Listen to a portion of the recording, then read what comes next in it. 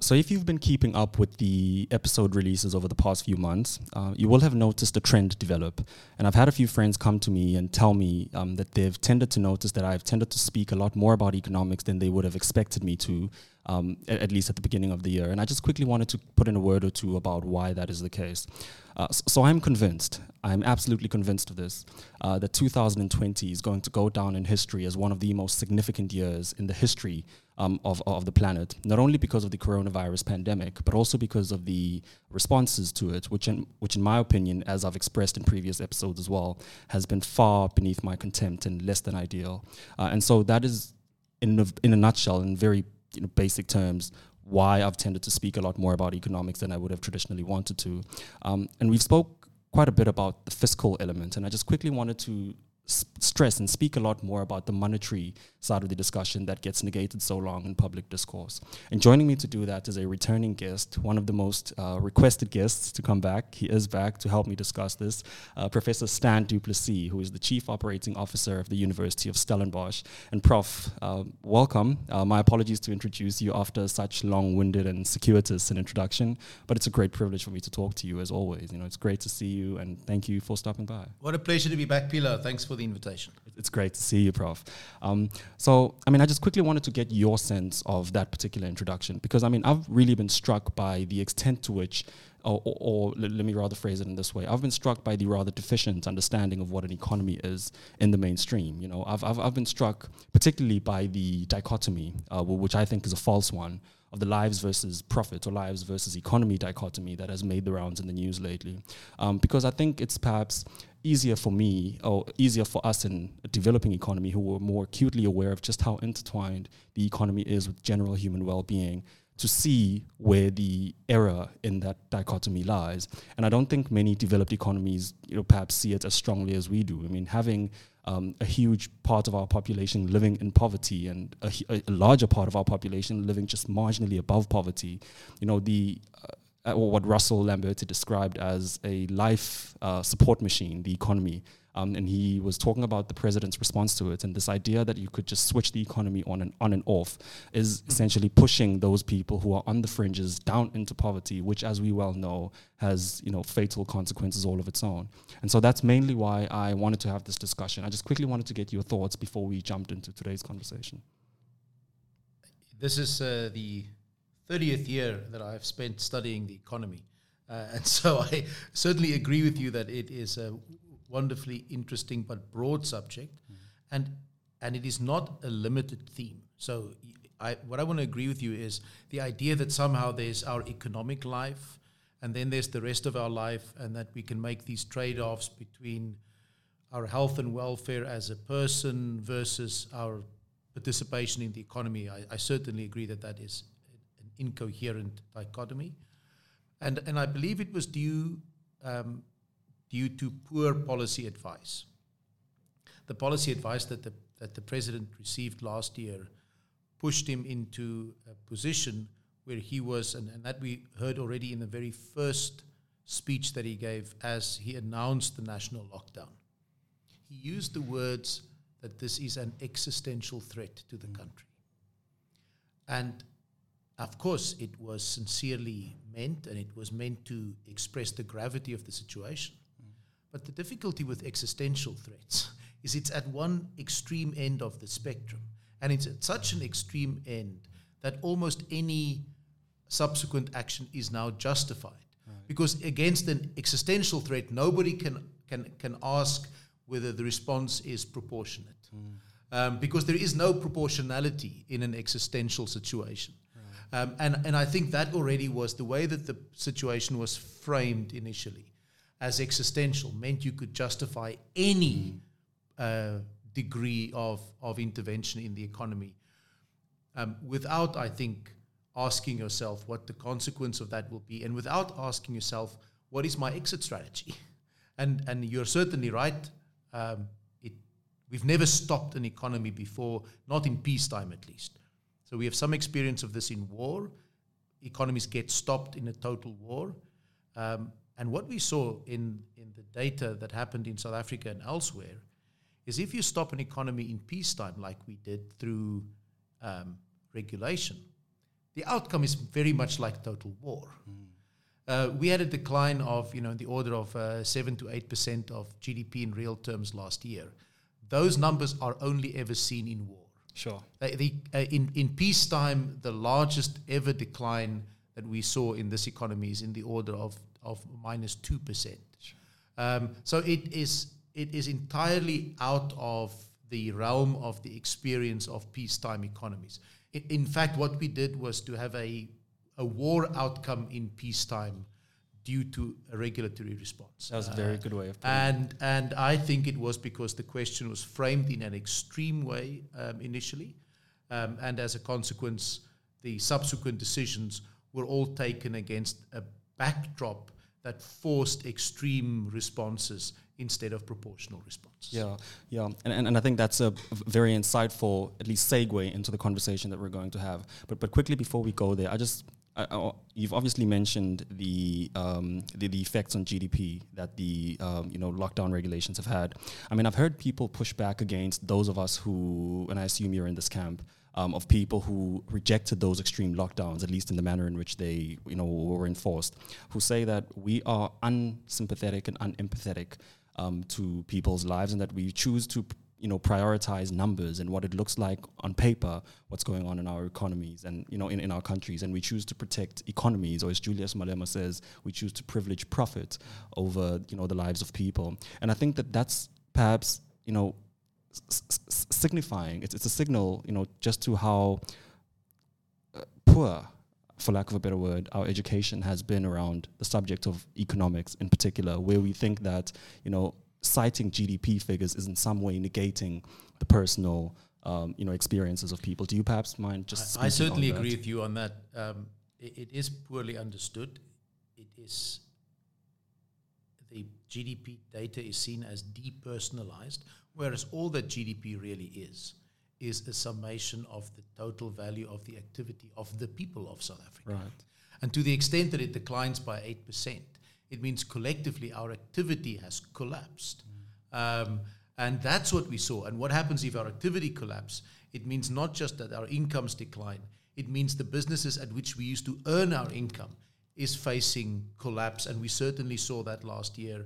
We saw very many businesses go out of business, and it's not simple to restart a business once you've gone out of business. And so it doesn't quickly come back. It's not. This is not like a rubber ball that you bounce, and that the moment the crisis is over, you're back at the level that you started off. You incur permanent damage when you have that level of decline in economic activity, and when you have bankruptcies, which simply eliminate companies from the economy, and they can't return. So others might eventually move into their space. The economy is a dynamic place. Others will take that place over time, but the damage is permanent for those that are lost, and they face severe transition costs to move into something else. And so I think if we have a perspective that's welfare based, we should never be callous when we hear of GDP declines of that magnitude. It is an immense welfare crisis when you see that. Yeah, no, that's very accurate. And I think just to touch on the point that you made about, the elimination of companies from existence, so to speak, Svia sent me, and I mean, it's really sad that he cannot join us today. He sent me a few months ago, I can't quite remember when it was, but he sent me a list of, or it was a study that had in it a table that showed the number of zombie companies that are in existence today. And I think it's a very, interesting way of bringing it into the discussion, seeing as you're talking about companies that have been driven out of existence. So Svia sent me that study that showed that the number of zombie companies that are in existence today is at an all-time high. And perhaps you can explain what a zombie company is when you respond to this question. But what struck me, I think it was in the summer of last year, I can't quite remember when it was, but for the first time in England's history, their GDP had been announced to have fallen by, I believe it was 21% or something ridiculous like that. But you can correct me. I'm not sure I have the figures correct there. But this was announced, I believe, on the 19th of August last year. And this was at a time when the market, I believe, was expecting an 8 to 10% decline. And they were hit with a 21% decline. And there I was sitting there thinking, okay, well, what would happen to the stock market at this point? But very interestingly, 15 minutes later, it rose by 3%. And there I was sitting thinking, well, isn't this interesting? This defies almost everything that I've learned in economics. It seems as if the investors had expected the stock market to rise again.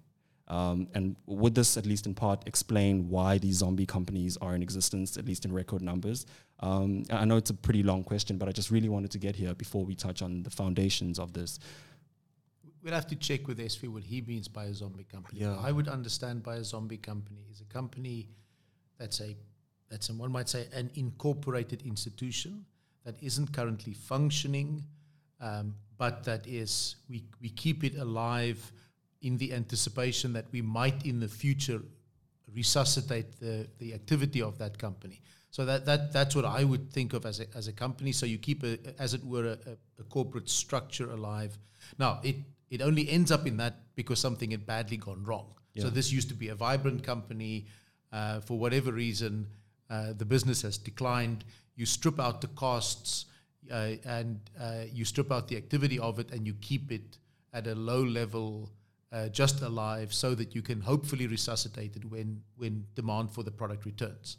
That's what I would think of, and I don't know whether those companies are at a maximum. What I meant when I answered the previous question was I was concerned about the actual bankruptcies. Yeah. The companies that weren't even zombies anymore. Yeah. Companies that had gone out of existence, and we saw that in the hospitality sector in South Africa, for example, sort of across the economy. These are companies that used to provide a useful service in the economy. They employed people, and those companies are no longer there. Mm-hmm. Now, it doesn't mean, like as I mentioned to you, it doesn't mean that there won't be a new company that will move into that space and that will re-employ some of that people, but after a transition cost, and those costs have a welfare implication. Right. It's not costless. It's only on a blackboard, if I do this in an economic model, that the transition from one state to the next is costless and frictionless. Yeah. In the real world, there's friction, and that friction has a welfare implication. Right. So I think perhaps that points to how poorly framed the question that I've tried posing was, because where I was getting at was, the liquidity that has been pumped into the stock markets. So the reason I brought up that example about the Bank of England or the London Stock Exchange is because it seemed to me that the investors were anticipating that the stock market would be fueled with liquidity as it was. Yes. And could it not be, because it seems to me that this is the case, that we have now a system or a financial system that is no longer kept alive by private profits, capital accumulation and the reinvestment thereof, but by one that, is in desperate need of central bank money to remain in existence. And I think that instance in England pointed very strongly to this phenomenon. Yeah, so you're right that the particular example that you mentioned is a surprising one. And I started my career as an economist in the financial sector in London. And so part of my job was to comment on market movements like this. And so I can at least tell you this as the opening bid for my answer, that on a daily basis, it is never the case that you can, on a one-for-one basis, map the actual market movement to what you think of as the underlying economic development. And it's partly because the frequencies of these events unfold at a different rate. So the economy is what I'm going to call a low frequency event. The economy doesn't quickly change from one state to the next. It evolves over a period of quarters and years. And the business cycle itself is a sort of 10-year long event, and the growth trajectory is an even longer event. So I'm going to think of the economy, the macroeconomy, as a kind of slow-moving, low-frequency event. Asset markets, on the other hand, are your archetypal high-frequency events. Right. So it's here you get developments over the period of nanoseconds. And in all aspects of social life, you should always be careful to map high frequency outcomes and low frequency causes in a one-for-one manner. Sure. Because you're going to be surprised a lot of the time. So what you need to do is ask yourself, can I somehow extract the low frequency information from the asset markets and compare that with the low frequency information of the economy and see if we can find the logical outcome that we expect. Sure. Because that's really the version of the question you must ask. But because if you ask the high frequency question from the low frequency data, you're going to be surprised. And if you allow me a small footnote, and perhaps the listeners will find this interesting, it is a really interesting result in economics, and we call it overshooting. The fact that asset markets are high frequency and can move very quickly and can go up and down very quickly is actually a part of the adjustment mechanism of the economy. Because as I mentioned, the real economy, this underlying process of production, is slow moving. Right. And that means when a big shock hits the economy, that initial adjustment usually occurs on the asset markets first. And so you get extreme movements in the asset markets in what we call overshooting, and then the underlying economy starts to adjust to these signals slowly. And over a period of time, the correct information is priced both into the asset markets and into the real economy. But it's not atypical to see exaggerated movements and even surprising movements, what we call overshooting. So it could, we'll have to look at the particular data point that you mentioned. It is, for example, possible in this particular case that the previous day, the stock market had declined by an exaggerated amount. Now the GDP data comes out. It's dreadful, as you mentioned. It's a terrible number. But it's not as bad as the number that was priced into the market the previous day. And now the market overcorrects in the opposite direction.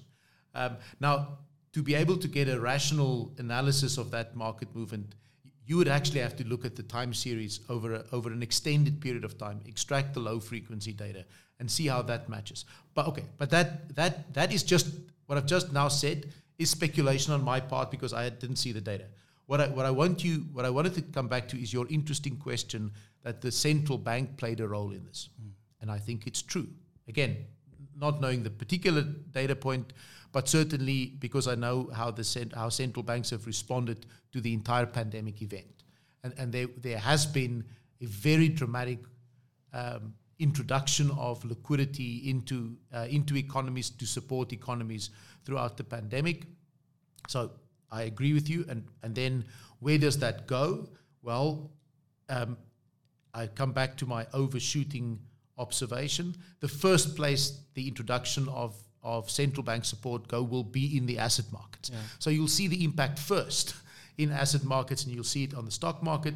You'll see it in the bond market, actually typically first in the bond market, because it's typically in the bond market where the central bank intervenes, and then the spillover is from the bond market into the equity and currency markets, and then subsequently into the property market. So that's the sort of typical chain of transmission that you expect to see.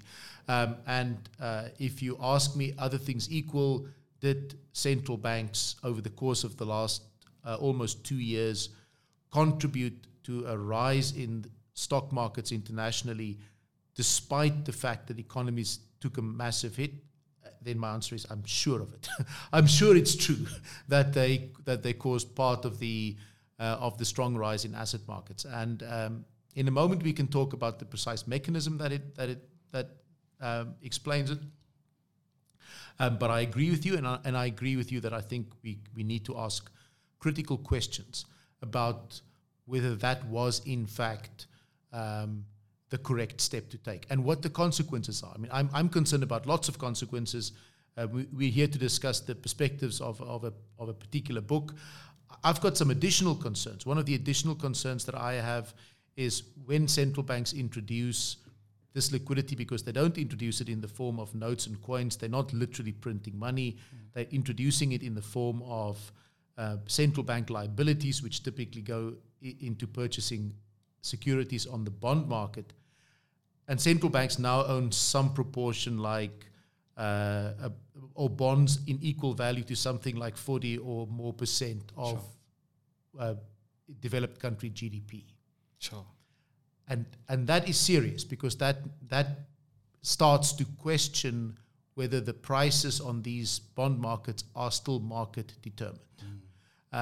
Because if it's the case that a policymaker now owns such a big portfolio of these assets, then we do have to ask whether the yield as it's priced on a daily basis, which is meant to reflect the underlying risk of these assets, now really does reflect market values, or is it a policy outcome? So I think you're right to say that there there are serious concerns about the consequence of central banks intervening in this way.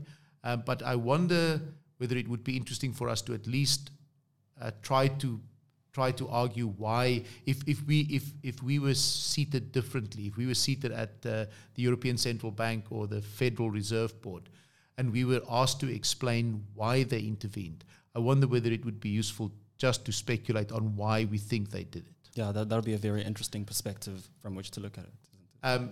And I think the story starts in the global financial crisis. So back in 2008, and for the first time in the post-war period, we faced a threat to the financial sector that was, at least in the developed world, comparable in magnitude to what we saw at the beginning of the Great Depression in the early 1930s. And economists are, I would say, the consensus interpretation of the causes of the Great Depression places a large burden of responsibility on the Federal Reserve Board for not intervening to support the banking sector when banks started to collapse in about October of 1930. So they, even though they had the mandate to provide what we call liquidity to illiquid but solvent banks, they stepped back. They said, we've already reduced the interest rates, we've done enough. This led to a run on banks. The run on banks led to a bank collapse, and the bank collapse was the eve of the Great Depression. Right. And it was a very hard lesson for the Fed. And because the Fed had learned that lesson, when we saw Lehman Brothers collapse in September of 2008, one of the things I knew is that they would not allow the banks simply to collapse. Ben Bernanke, who was at that time the chair of the Fed, was himself a scholar of the Great Depression and acknowledged this lesson of the Great Depression. So we knew that they were going to intervene massively. Now, one of the things that you and I might disagree about is that I think it was entirely appropriate for the Fed to intervene massively to prevent a meltdown, a complete financial meltdown in 2008. Now, that is the 2008 story. What happened subsequent to that, of course, the fallout of such a large financial crisis is a very big recession internationally. That's why we sometimes call it the Great Recession. So not the Great Depression, but the Great Recession follows the financial collapse of 2008, and policymakers need to respond to this. Great calls for them to respond. And they've already intervened massively to support banks in the immediate moment of crisis. And sometimes we call that QE1, quantitative easing number 1 or episode 1. Yeah. But soon that's followed by QE2 and QE3. QE infinity at this point. Now it turns out that the motivation for QE2 and QE3 is completely different from QE1. QE1 is what we call the lender of last resort function of the central bank. It's their responsibility to prevent financial meltdown. QE2, on the other hand, is business cycle policy. Economy is in recession, and you're trying to use the balance sheet of the bank to get the economy growing. Now, these are qualitatively different policies, even though the policy action might look comparable, because in both cases you use the balance sheet of the bank to buy bonds to drive down long-term interest rates in the hope of affecting asset market conditions. But in the first instance, you're within what I'm going to call the classical mandate of the central bank. In the second one, you've become a macroeconomic policymaker, and it's a business cycle policy. And it turns out we have much less evidence for the usefulness of QE2 and QE3, but now we have grown into the habit. So over a decade, we've grown into the habit that the central bank's balance sheet is going to be a part of the macroeconomic toolkit. And when the pandemic hit, the hands immediately go up and say, so what are you going to do with your balance sheet? And they did so massively last year. Yeah, and I think that was a very, very insightful, speaking segment, because what I want to talk about now is why I wouldn't necessarily agree with the point that you thought we would necessarily disagree on. So we had the conversation earlier on in the year, and I think you satisfactorily convinced me of the role of the central banks in at least financial crises. But what my mind wasn't changed on was the fact that, it seems to me that it is the responsibility of a central bank to fix a crisis that a central bank caused. So, for instance, we talk about the Great Depression. So, as you and I would agree, the Great Depression was, at least in part, caused by the Federal Reserve. And so it was the responsibility of the Federal Reserve Board to solve that crisis. I think the 2008 crisis, as we spoke about earlier on this year, I also think was caused in a very, very significant degree by the Federal Reserve Board. And so it was their responsibility to solve that crisis again. But the question that I almost have is, without a system that makes it possible for central banks to manipulate the price of money, there would not be a need for central banks to then come in and solve a problem that they themselves created. And this is where I want to talk about, the soundness of money, and perhaps go back to primitive monies to talk about and break it down and talk about what exactly we mean by this. Because it seems to me that we have a great deal to learn from people in the past, because money is a natural occurrence. There wasn't a central board that came together and said, well, let us design this for commerce, etc. People naturally developed money as a medium of exchange, and it's developed, etc., over the course of the years. And I think what people have understood over the years in their use of money as, shells, cattle, salt, etc., whatever it is that they used as, money at that time, was that money needs to be sound. And it was, interestingly, the book that you and I are talking about today, called The Bitcoin Standard, which I would, really, really recommend for people. The second chapter talks about why we evolved out of primitive monies and why they were adopted in the first place. And it seems to me that it makes a pretty convincing argument for why sound money is the only kind of money, really, that exists. And a money that is easily attainable is no money at all. So would you perhaps be able to speak to that and talk about why we developed money from barter economies and why that was, just completely untenable and unworkable, why we had to develop money, and how sound money and the concept of sound and unsound money came about, because I think it's very, very useful in the conversation going forward. So there are a couple of questions there. So let me break that down for a moment. The first is, I want to agree with you that we know of almost no human society in which some form of money did not emerge. That is true. In fact, let me give you an interesting example. We create artificial communities in massive multiplayer online games. Initially, the design of these games precluded money. Nowadays, I think you know that most of them facilitate it. They just create some sort of token money inside the game.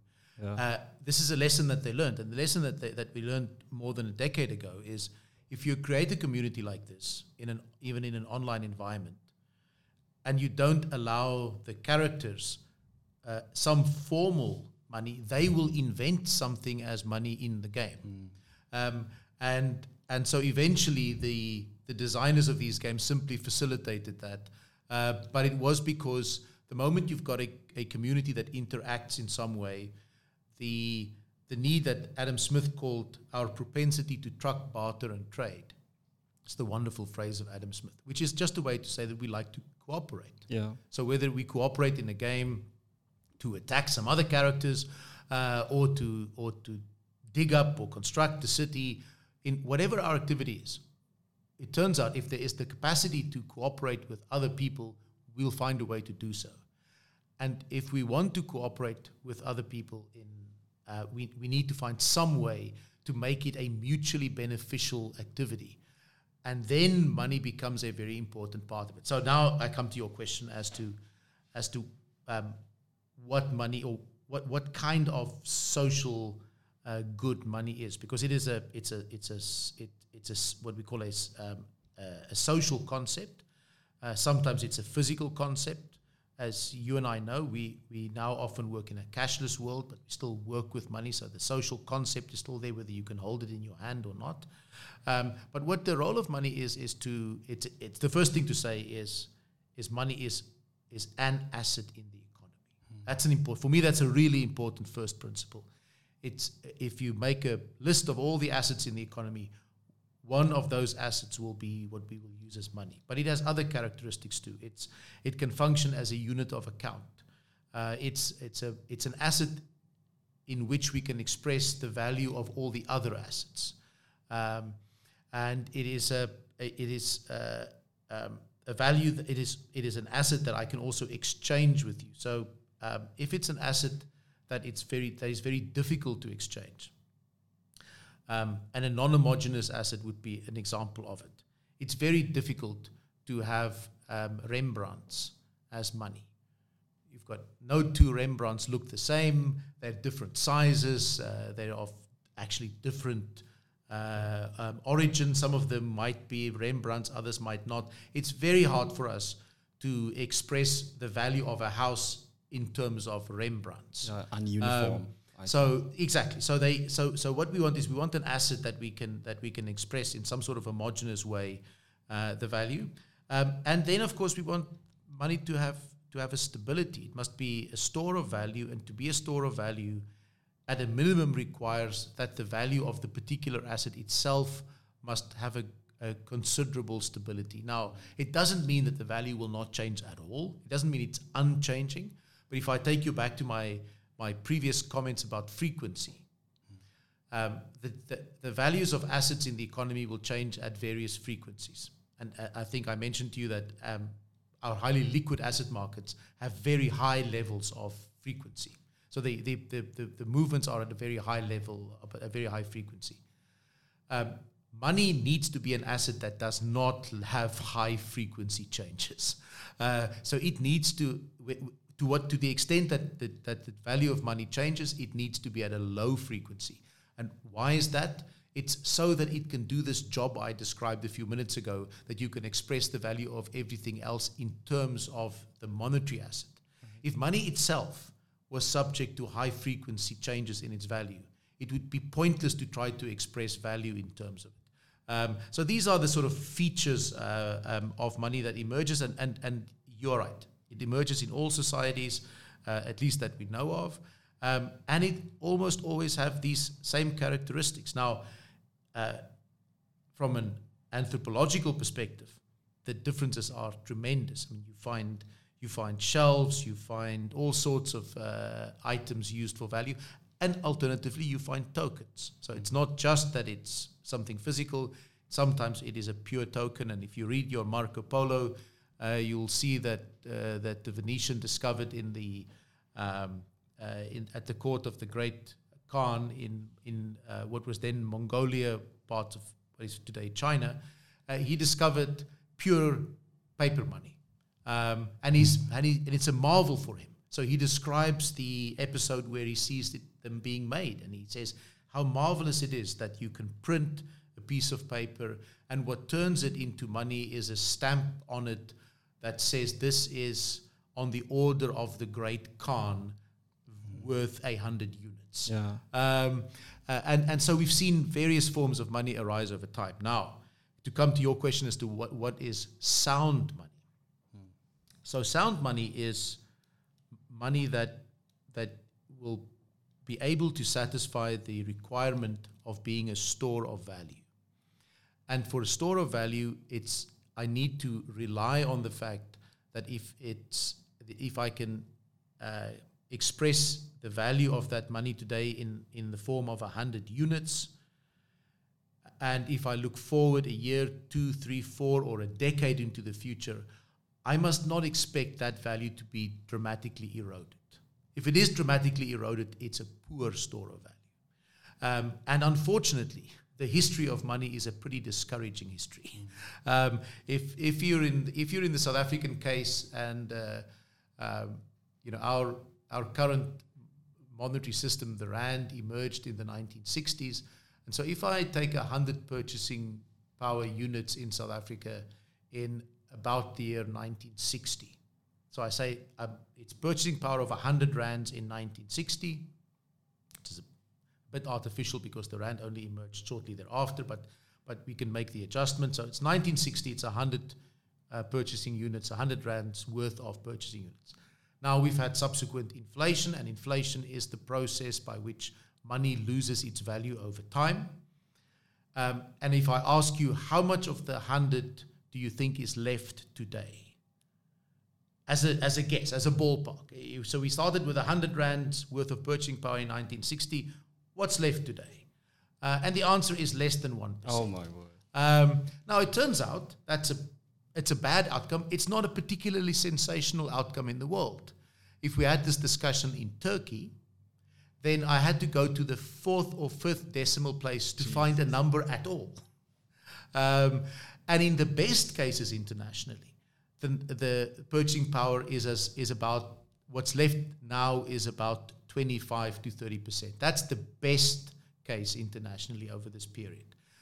So it's true that the history of money is from this perspective pretty discouraging. But I also want to put a footnote there. It's not uniformly bad.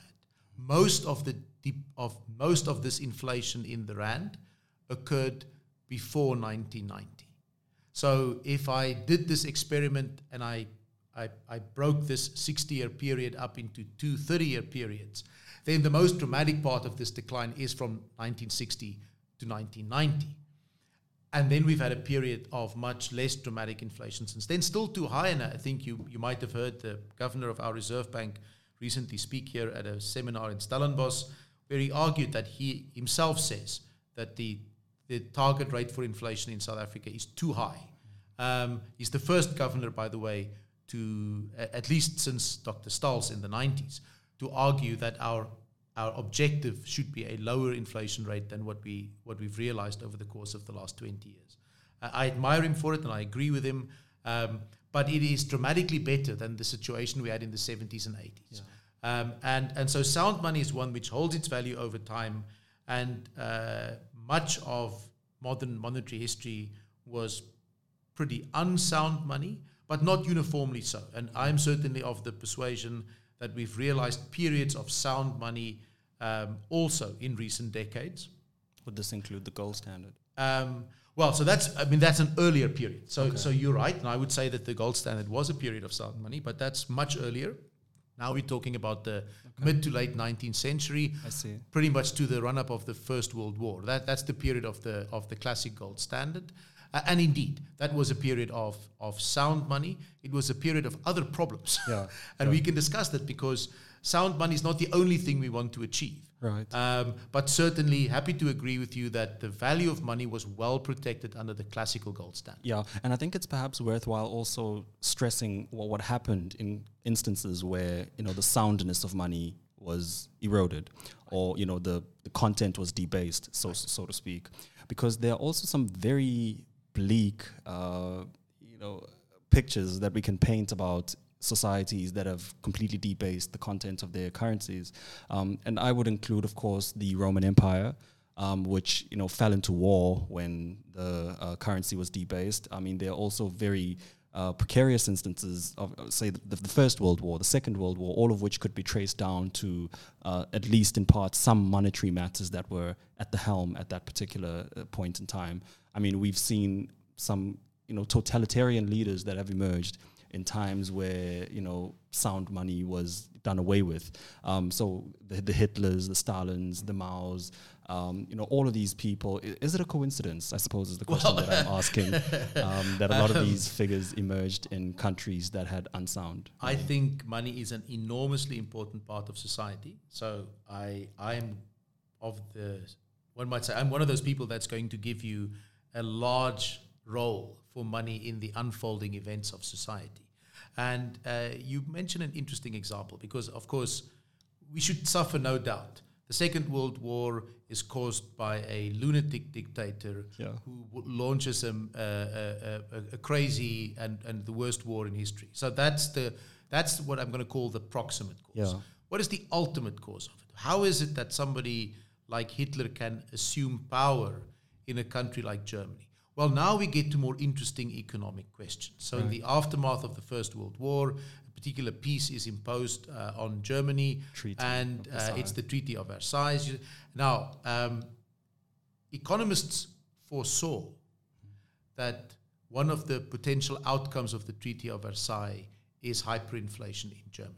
And, John Maynard Keynes, who gets pretty badly treated in the book that we're going to discuss this afternoon, very correctly foresaw that. As the treaty was being written, he foresaw accurately that the kind of burden that was being placed on Germany is likely to lead to the kind of financial decisions by the German government, which would lead to hyperinflation, which would have tremendously disruptive consequences within German society, and could indeed lead to demagogues assuming power. So he wrote this in a brilliant book called The Economic Consequences of the Peace, which made him a very famous economist in the early 1920s. It's a brilliant book, and I want to encourage all our listeners to go get a copy. It is a fantastic read, and it is one of those cases where an economist really nailed it. He really got it exactly right. And he uses a brilliant quote from Lenin.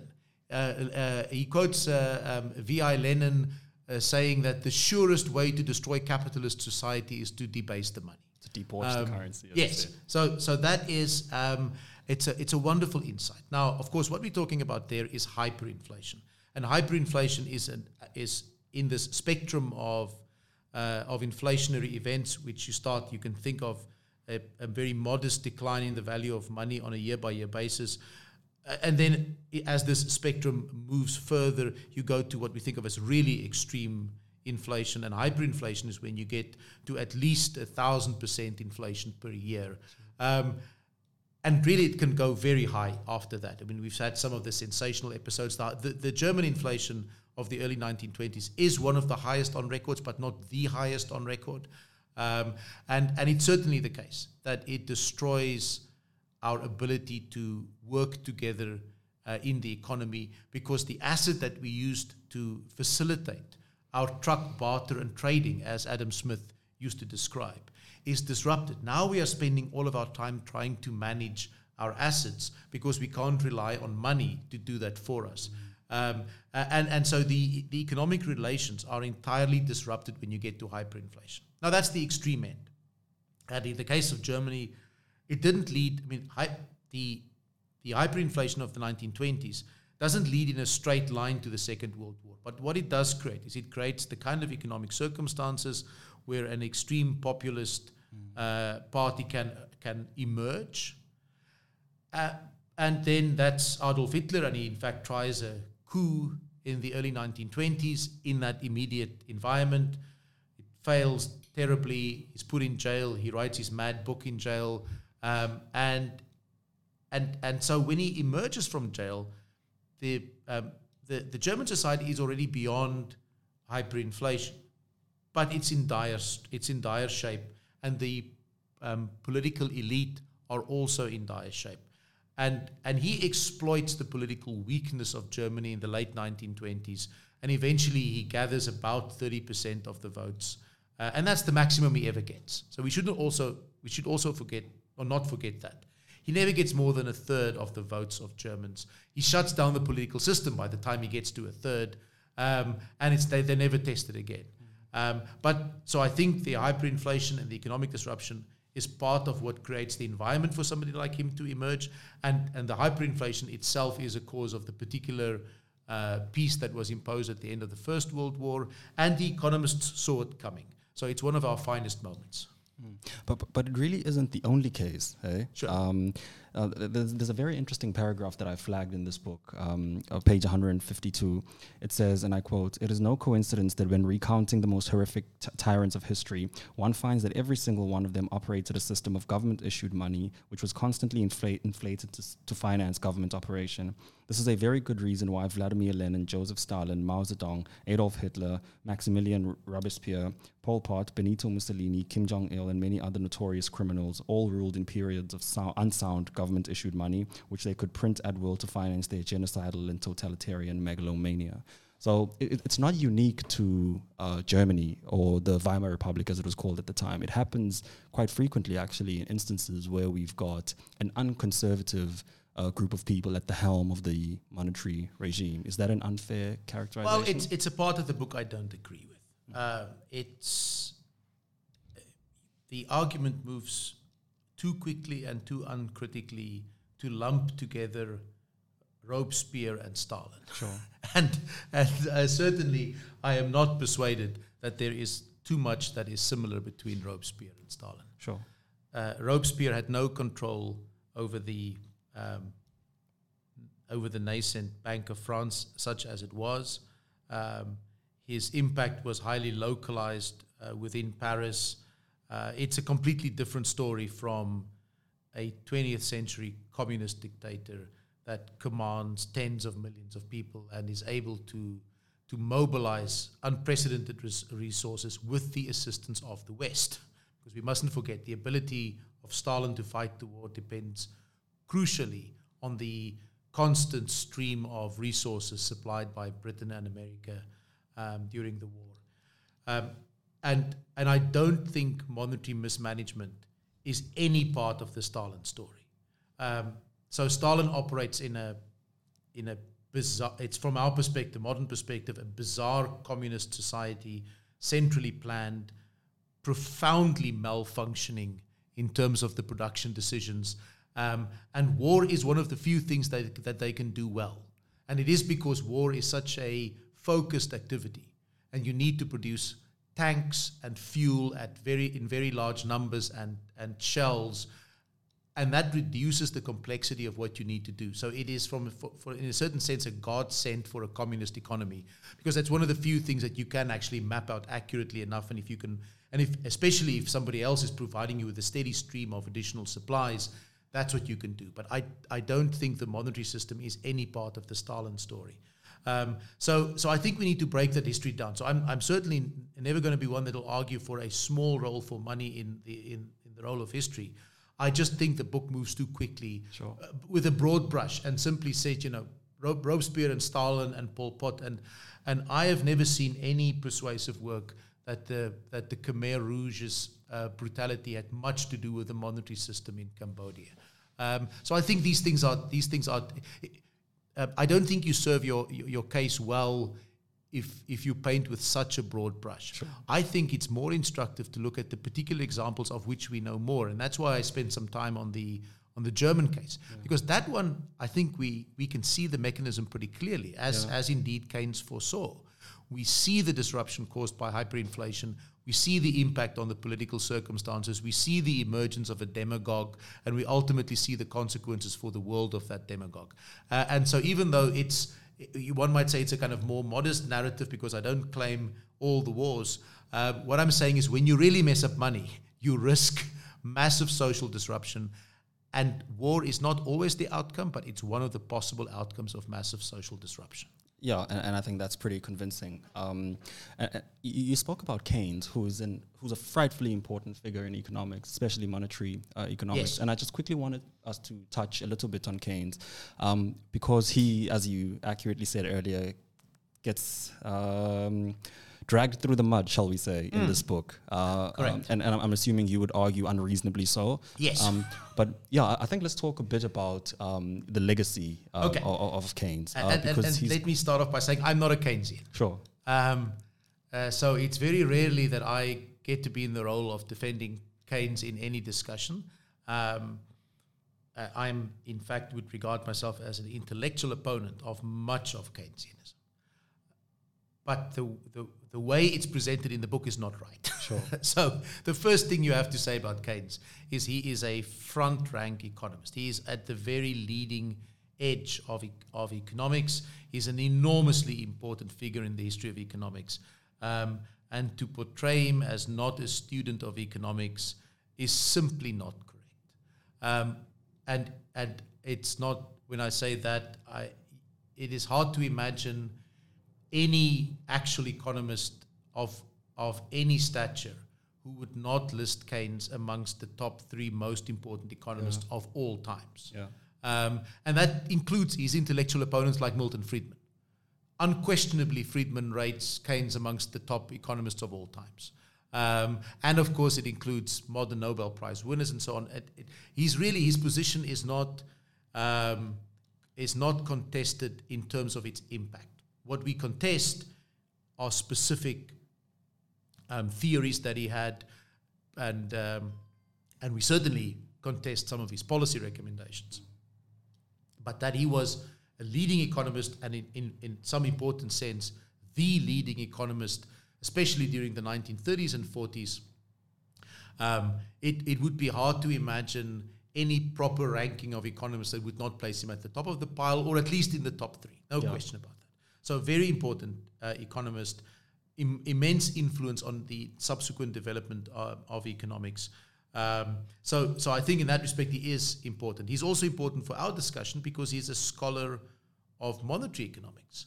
So it's not just the book that I mentioned to you, which is the economic consequences of the peace is a tract to appeal to the public. So it's not really an academic book. It's a piece of public intellectualism. But he writes his treatise on money in the 1920s, which is a really dense theoretical treatment of monetary economics, and then of course the general theory in 1936, and monetary arguments are at the core of the general theory, and it is because he believes there is a malfunction in the monetary system that he has certain policy recommendations as well. So monetary arguments are really core. And after the war, when Keynes was highly influential in the reconstruction of the world economy post-Second World War, and he was highly instrumental in creating the modern system with the World Bank and an IMF, which are all attempts to create a stable post-war financial system. Now, in retrospect, we don't think those things worked so well. Yeah. We certainly don't think the exchange rate mechanism that he favored, this system of fixed but adjustable exchange rates, was such a brilliant idea. But I say that to indicate to you how influential he was, and also how involved he was with monetary questions. Yeah, and I don't think that any one of his intellectual opponents, or at least let me not say anyone, there probably are those who berate him and think he was no good, but certainly not the ones that I take a liking to. So Hayek, for instance, who had those famous debates with him. Correct. He would also concede that Keynes was a frightfully important economist. Yeah. But I think while we're on this Hayekian trend, and while we're talking about the legacy of Keynes, is it fair to then judge him on, say, his work that you have cited that he did in the 1930s and 1940s? Because the argument that, or at least the quarrel that Hayek had with him was the long-term outlook of some of the things that he was proposing. And are we now at that long-term that Hayek was speaking of then? He wrote a very interesting paragraph or sentence in his book called A Tiger by the Tail, which reads, "We now have a tiger by the tail. How long can this inflation continue? If the tiger or inflation is freed up, he will eat us up. Yet if he runs faster and faster while we desperately hold on, we are still finished. I'm glad I won't be there to see the final outcome." It's very apocalyptic in its description. But I think while we're talking about the legacy of Keynes, is it fair to look at it from a parochial lens of the 1930s and 1940s? Or should we look at it over the long term that a lot of his intellectual opponents were saying would, or the consequences of his actions would then start unraveling? I think you're right. I think we should look at it over the long term, and over the long term, many of his, especially of his policy prescriptions, turns out to have had at least outcomes that he would not have appreciated, that we now regard as adverse, and that is why there is, I would say, substantial doubt about the accuracy of the full Keynesian package of macroeconomic policy management. I mean, so adherents of that full package are few and far between now, because you're right, we've seen this play out over many decades, and it didn't play out as he foresaw. So I'm happy to agree with that. You wrote such a beautiful quote from Hayek, and of course Hayek also wrote The Road to Serfdom in the same period, and again it's really a book to appeal to the public, and it's a caution against the sort of Keynesian vision of an ever more involved state. But we also know that if we judge, I'm a massive fan of Hayek's, but even I have to admit that Hayek exaggerated the story in The Road to Serfdom. It turns out that the Keynesian intervention in the economy did not lead to inevitable socialism and stagnation in the developed world. At least not yet. No, it hasn't yet, but it's been a long time. And the mechanism, so when he describes us as having a tiger by the tail the moment we embark on this, he is speaking hyperbolically. And what both him and Keynes both failed to acknowledge also our ability to change tack. So we walked along a pretty Keynesian path until the mid-1970s. And then, both due to the evidence and due to scholarship of people like Milton Friedman, we changed tack. We saw that it wasn't playing out as well as we thought it would, and we moved in a direction that was more Hayekian, more monetarist from the mid-1970s onwards. So would this be with people like Margaret Thatcher and correct. Ronald Reagan? And so it's not inevitable. So when we use images like the tiger, it seems like once you've grabbed it, it is going to eat you. Well, not in a dynamic economy. In a dynamic economy, we can call it time out and get off the tiger. But there is there's a beautiful letter exchange between Hayek and Keynes that I find extremely revealing, because they respected each other personally. They were not on one might say in a bad footing at the personal level. And Hayek was working in London at the time of the Great Depression when Keynes was writing the General Theory. And after its publication, Hayek writes to Keynes, and it's a compliment about the book, but he also indicates where they disagree. And then Keynes writes this beautiful letter back, and he writes back to congratulate Hayek on the road to serfdom. Again, it's an odd congratulations, but he says, hey, look, I like the book. It's just that I think where we disagree is that whereas you would like less planning, you, Hayek, would like less planning, I, Keynes, would like to see more planning.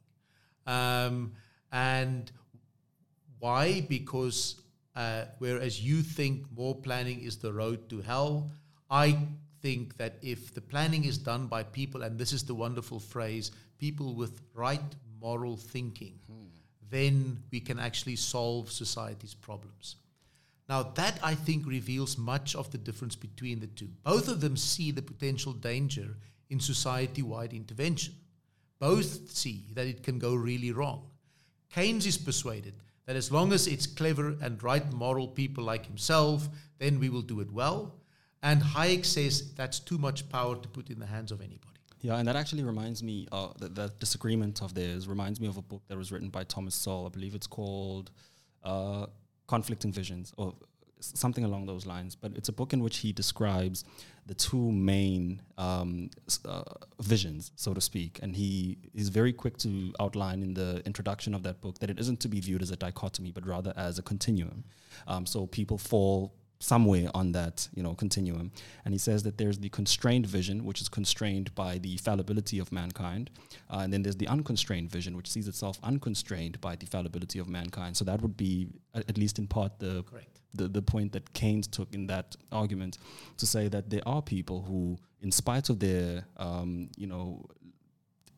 fallibilities, will be able to steer us in the right direction. But then the unconstrained vision would fundamentally argue that it is not the case. Human nature is fundamentally flawed. And so what we need are decentralized systems that would work from the bottom up to ensure that power is decentralized as far as possible. And while we're talking about power being decentralized, I'd like us to talk about that wonderful essay that Hayek wrote called The Use of Knowledge in Society, which we briefly talked about before we recorded that podcast last time. And I was damned that we didn't put it in the podcast because I really think that you had some very interesting things to say about it. So I think while we're still talking about this decentralization and centralization notion, I think that this essay fits very powerfully into at least what describes certainly my mode of thinking and the Hayekian spirit, or the Austrian spirit, which was embodied by people like von Mises and, of course, Friedrich Hayek. Yes, and it is a brilliant essay, become one of the most important papers in economics, and one of the few papers in economics that became more important over time. So it had almost no impact when it was published in 1946, and it has now become one of the most important papers in modern economics. So really rare for an academic paper to emerge 40, 50 years later and to be rediscovered and to be appreciated for the astonishing insight that it had. But such is the case with a lot of Hayek's work. Yes, so you're right. Certainly Hayek has become a much more important economist in the last 30 years than he was in the previous 30 years. And it was a pretty lonely time for him in the latter part of his life, because he really only got acknowledgement right at the end. he is a giant of 20th century economics. There's no question about it. And we know it now better than we did back in the 20th century. In the paper, The Use of Knowledge in Society, he reframes the economic question. From a certain technical perspective, scarcity is the core feature, not just of the economy, but of human society. Lord Robin says it very beautifully. He says, our perspective is that we've been turned out of paradise. We have to choose the application of our resources, and our most fundamental resource is our time. We can't avoid but to make decisions with our time, and so too with all our other resources. So we live in a world of scarcity, and what makes our actions consequential is scarcity. If we had infinite time at our disposal and infinite resources, then nothing much that we did would matter. So our lives are consequential because we live in this tension of scarcity. And that's the world in which economics emerged as an intellectual activity. But Hayek says you should not narrow economics to questions of satisfying unlimited wants with limited means, which is a sort of standard undergraduate textbook definition of economics. I was about to say. He says what you should do is you should think of economics as the subject that studies how we cooperate to solve problems of production and exchange in the economy.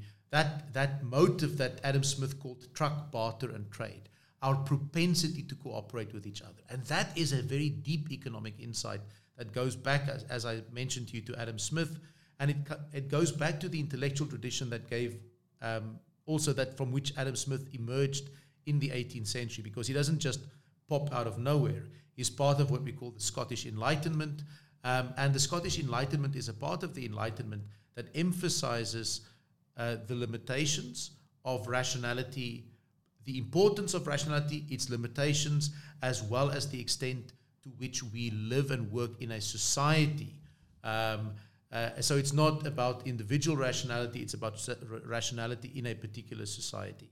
And Smith's observations about our propensity to truck, barter, and trade, and elsewhere in the Theory of Moral Sentiments, he says we strive not only to be loved, but to be lovely. And lovely in 18th century English in that period means to be morally attractive.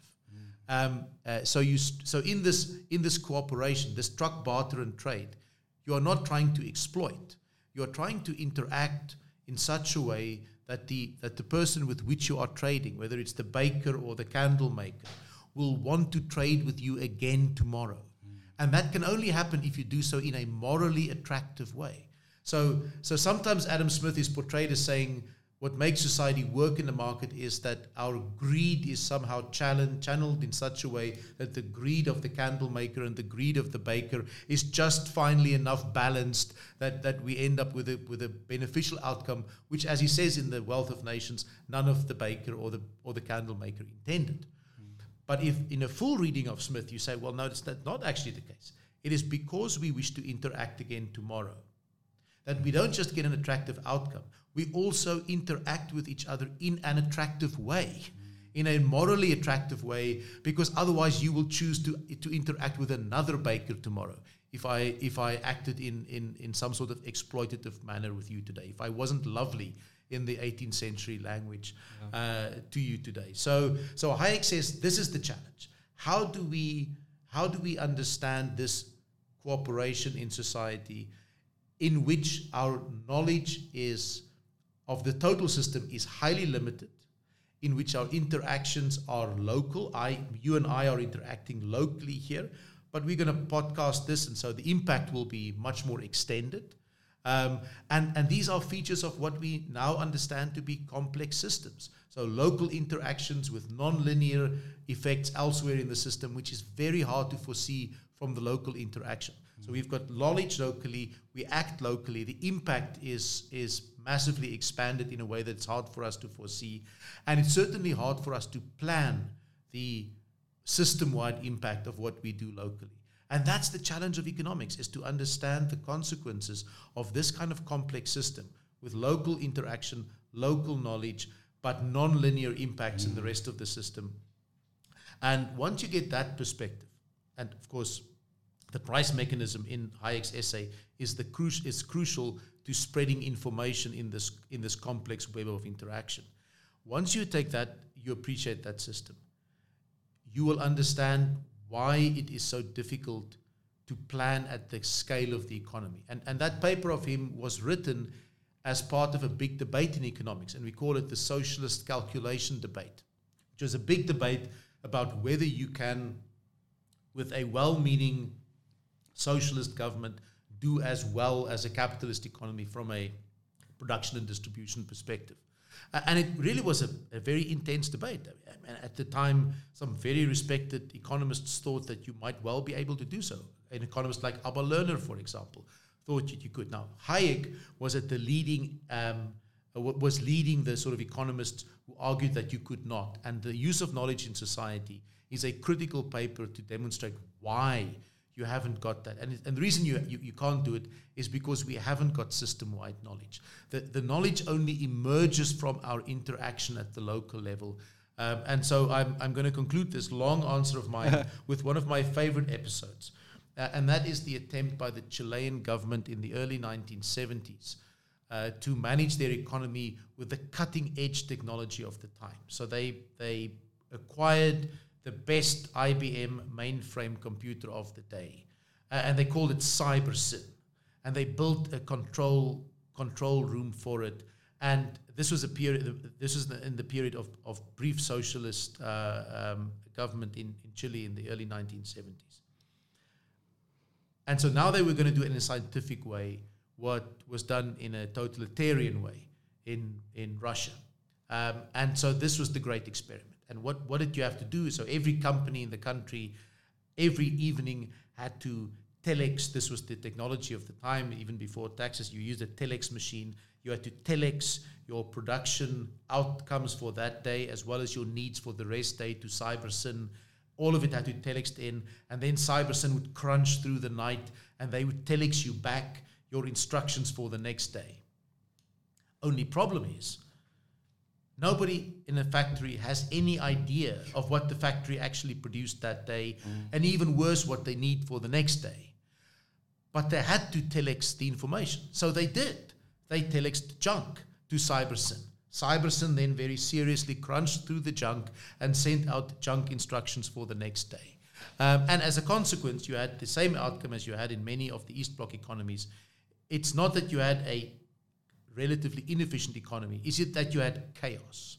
The actual production plan is totally chaotic because the information on which you base it doesn't exist.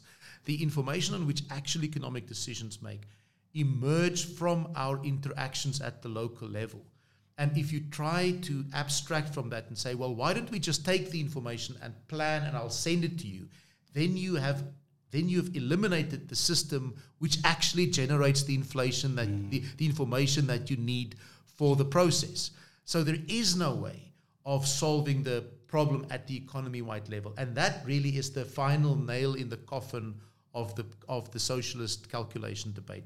That's why it's become such an important paper. We realized that information economics is an important part of economics, and information is one of the things that is actually generated by the economy. So you can't abstract and say, let us take the information and then give it back to the economy, because then the information itself is broken. Wow. I'll stop. Sure. And as you, of course, know, I'm a huge admirer of Hayek. And I think this is when I really got to understand what he meant by, the curious task of economics is to demonstrate to men how little they know about what they imagine they can design. But I think we've done a little bit of an injustice to Mises, on whose shoulders it was possible for Hayek to emerge. But I'm assuming the listeners are probably wondering why we had to talk about prices. And here is where I tied back in with the subject of money.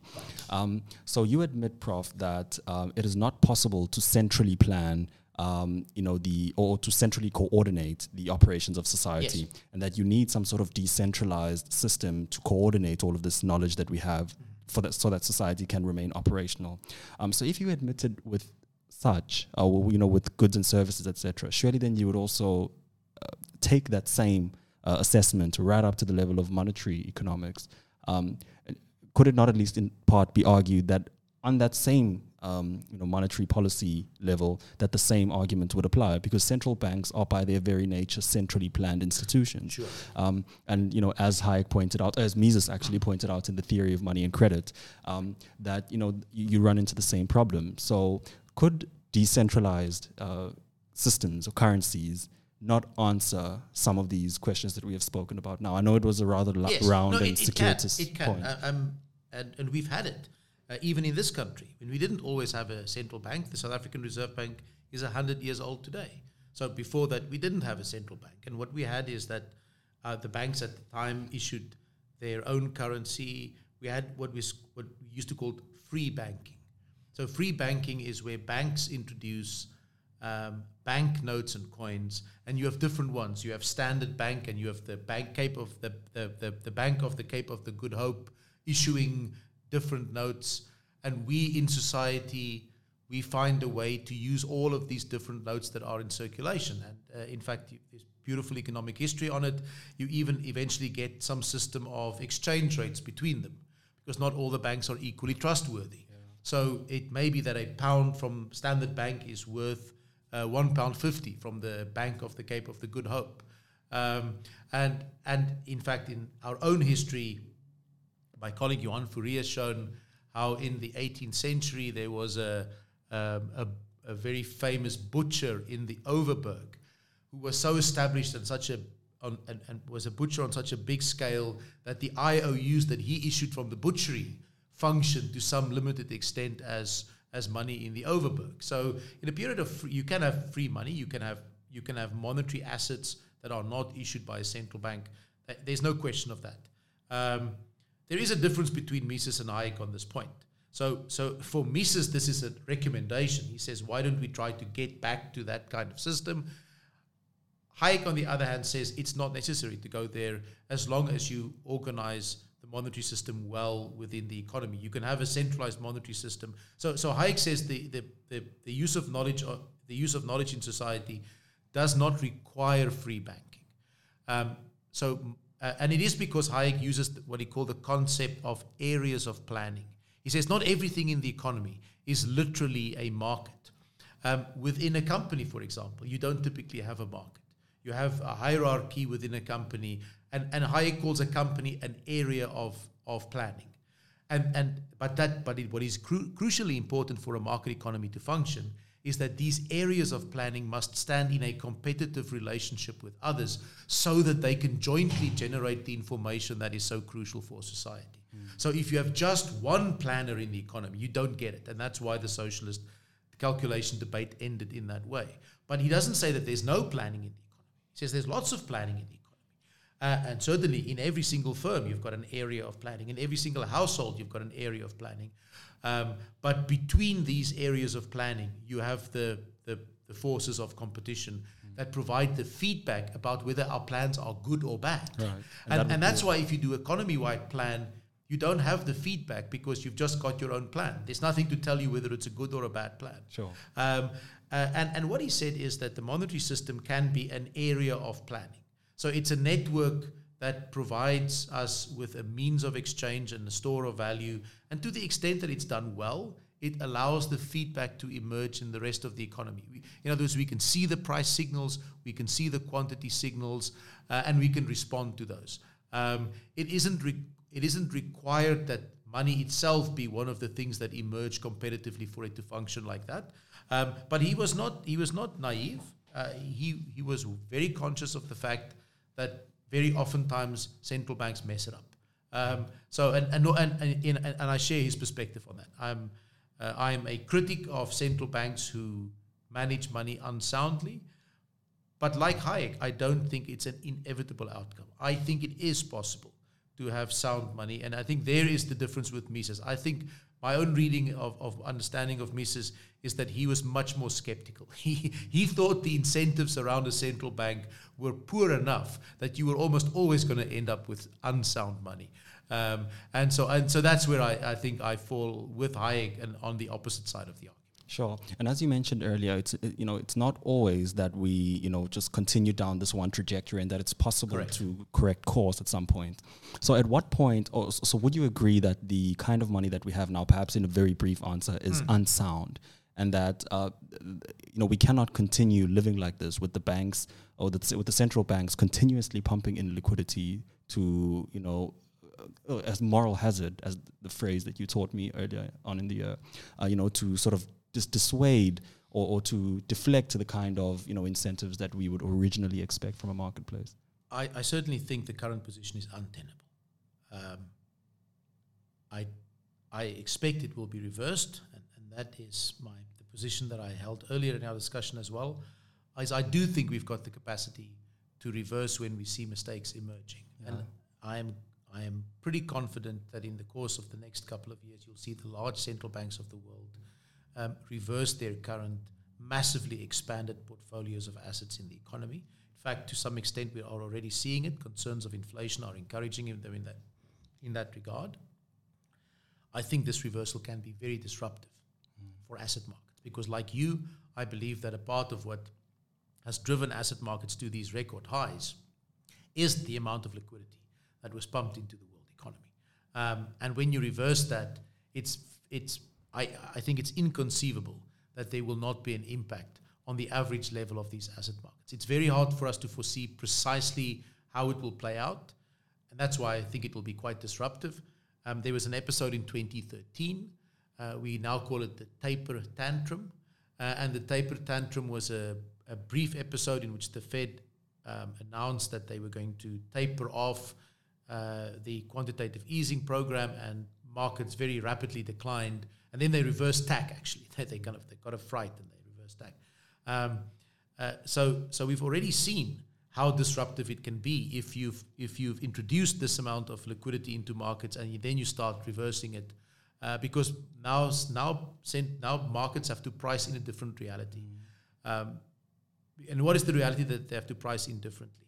So if you have average long-term interest rates at, say, 0.5 percentage point, then if I discount the future, if I think this 0.5 percentage point is now the new normal for long-run interest rates for the next decade or 20 years, if I discount future profitability from firms at 0.5%, then I will value a firm that is only modestly profitable very highly today, because I'm not discounting that profit at a very high interest rate. Right.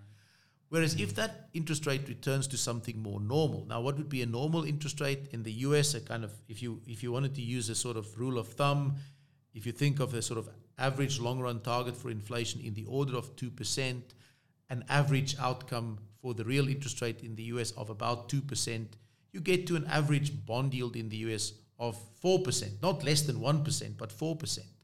Now, if I discount profitability at 4% versus 0.5% per year, I get a completely different expected price-earnings ratio for all the companies on the stock market. So the current PEs that you see, these very elevated PEs, 20, 30, 40, 50% of current projected earnings, is directly related to where the bond yields are currently. And if bond yields stop being 0.5% but go up to 4%, then you can't sustain PEs at the level of 40 and 50. Then the PEs come down to more normal numbers like 20 and lower, and that requires a stock market repricing. And it's the same with property prices. So you get a property price repricing, stock market repricing. And all of this is highly disruptive because it hits the developing world differently from the developed world. Money flows out of the South African bond market because currently South African bonds yield 8.5% versus 0.5% in the developed world. Sure. So it's attractive for international bond investors to kind of extract some yield from our bonds, despite the massive fiscal risk of our government. But if it's 4 versus 8%, then the risk-return calculation is very different. Then the 40% of South African bonds that belong to international investors might well leave the country. The rand declines rapidly and our interest rates no longer remain at 8.5%, but go up to 12%. And if they go to 12%, the fiscal situation in our country is untenable. So I think the consequences of this reversal is not just for asset markets in the developed world. It really has big consequences for the macroeconomic outlook in this country as well. And I'm assuming that on those grounds, then you would disagree about the efficacy of crypto perhaps being an alternative to the existing monetary regime. It's not on those grounds. I don't think crypto solves an important problem. I think crypto is immensely interesting. We should make no mistake about that. And I've written about crypto for the last 10 years.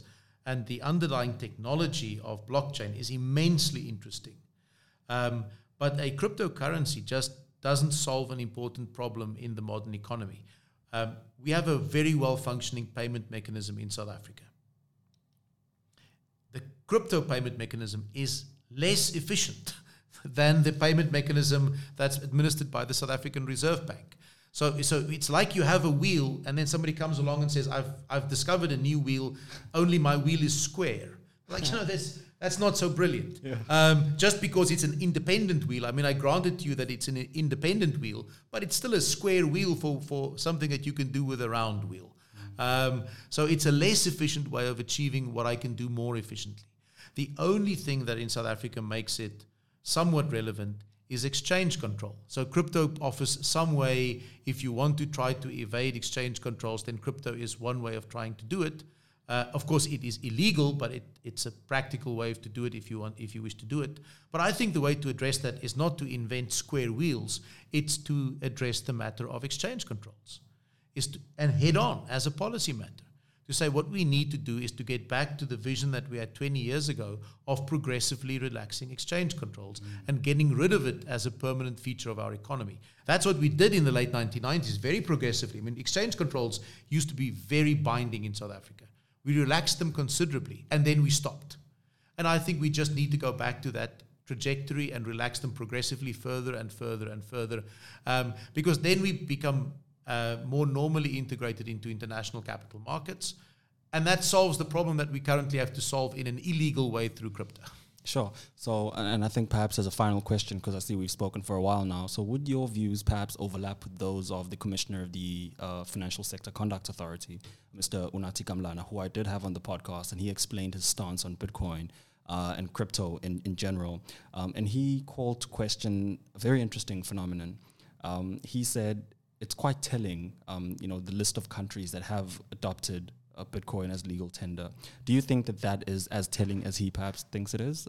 Can we take something away from, say, the Cubas or the El Salvadors of this world who have been the first to adopt Bitcoin as legal he's tender? Not wrong to say that it's a group of countries that have a pretty poor track record of managing their money. Yeah. And if we had this discussion 25 years ago, what these countries would have done is to dollarize.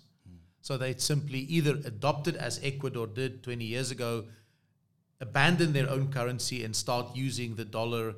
They didn't ask permission from the US. They just bought dollar reserves and they used those as their currency. Or as Argentina did 30 years ago to move to what we call a currency board, in which they still issued their Argentinian peso, but for every single peso, they held a dollar in the central bank's vault.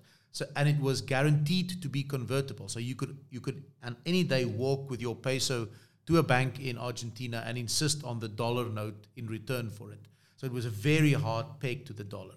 So, and it's because they had catastrophic inflation previously in Argentina. So when you mismanage your local currency, indeed you come to the point of looking for alternatives. Yeah. And like I said, in the 90s, the alternative was always the dollar. Now there is the alternative of crypto, and it comes with the political advantage, if you're Cuba, of not having to tie yourself to the dollar, because that's just embarrassing.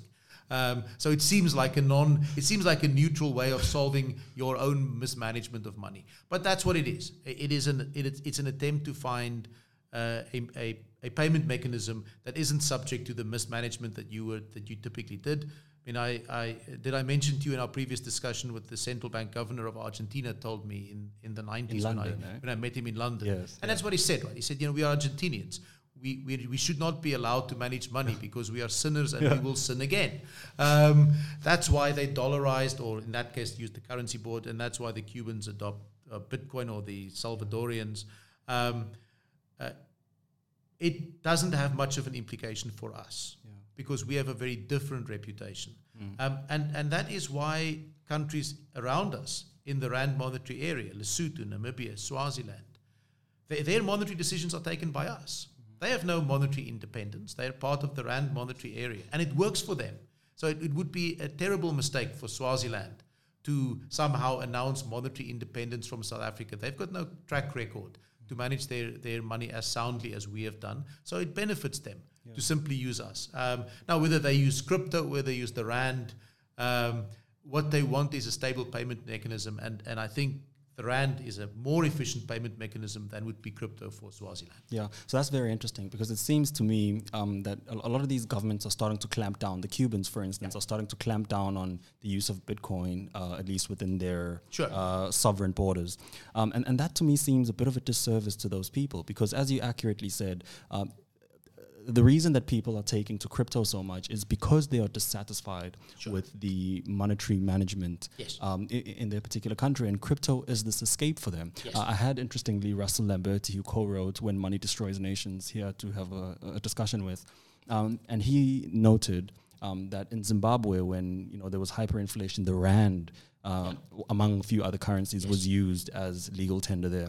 But it seems to me that the clamping down of the use of alternative, mediums of exchange is to clamp down on the freedom of individuals. And surely we should be concerned about that. Oh, we should certainly be concerned about it. And I'm not indifferent to the collapse of monetary systems. You're absolutely right. It's not just that lives get disrupted, it's that the ability for us to foresee where we wish to go with our lives is radically compromised when you don't have the certainty of being able to use a stable monetary system. So it certainly has bigger implications. And that is why you always find societies pivoting. So you have hyperinflation in Zimbabwe, and the Zimbabweans find different ways of moving around it. When the Argentinian government collapsed in 2001, at one point there were 20 currencies in Argentina that had emerged organically. One of them issued by a shopping center, who just issued, one might say, what are we going to call gift vouchers, but they're not really gift vouchers. But the idea, because the peso had collapsed and couldn't fulfill the role of money in the lives of that local community, the local community found an alternative. Now, whether that was a gift voucher from the shopping center or something else, it just shows you that people have find ways to work around it. And that, by the way, is a great limit on the power of governments to use their central bank to exploit through inflation individuals. So when inflation rises, the value of our nominal assets decline. But and government can in fact gain some resources. We call it an inflation tax. But the power of inflation tax is strictly limited, and it's limited by you and me being willing to use the money. And if money becomes so unstable that you and I stop using rands, then the South African government lose their inflation tax revenue at the same time. So there is a fine balance, and that's one of the reasons why governments are incentivized to try to manage their money soundly, because they get a small but non-trivial amount of what you call seniorage revenue, which is the basis of the inflation tax, seniorage revenue, but you lose that. If you lose the confidence of your population in your currency, then it's not just that you lose the organization of the payment system, it's that you also lose your seniorage revenue. So the demand side of currency should not be left out of the discussion, and we as a population express our demand for rands or dollars in the currency or the asset we choose to use as money, and the central bank can only ever affect the supply side. They cannot force us to use money, just like the designers of games could not force individuals not to introduce a monetary asset in those games. Yeah, and I think a lot of that is incumbent upon the existence of other, of alternatives, and for the public to know about these alternatives. And that's one of my big passions, financial education, and ensuring that people actually understand what is going on in not jargonistic, phrases or terms. But I think we've had a very, very interesting conversation. It's gone an hour and 30 minutes now, I see. By far the longest podcast I've had on the show. And I think for very, very good reason. I've thoroughly enjoyed this conversation. It's been hugely enjoyable.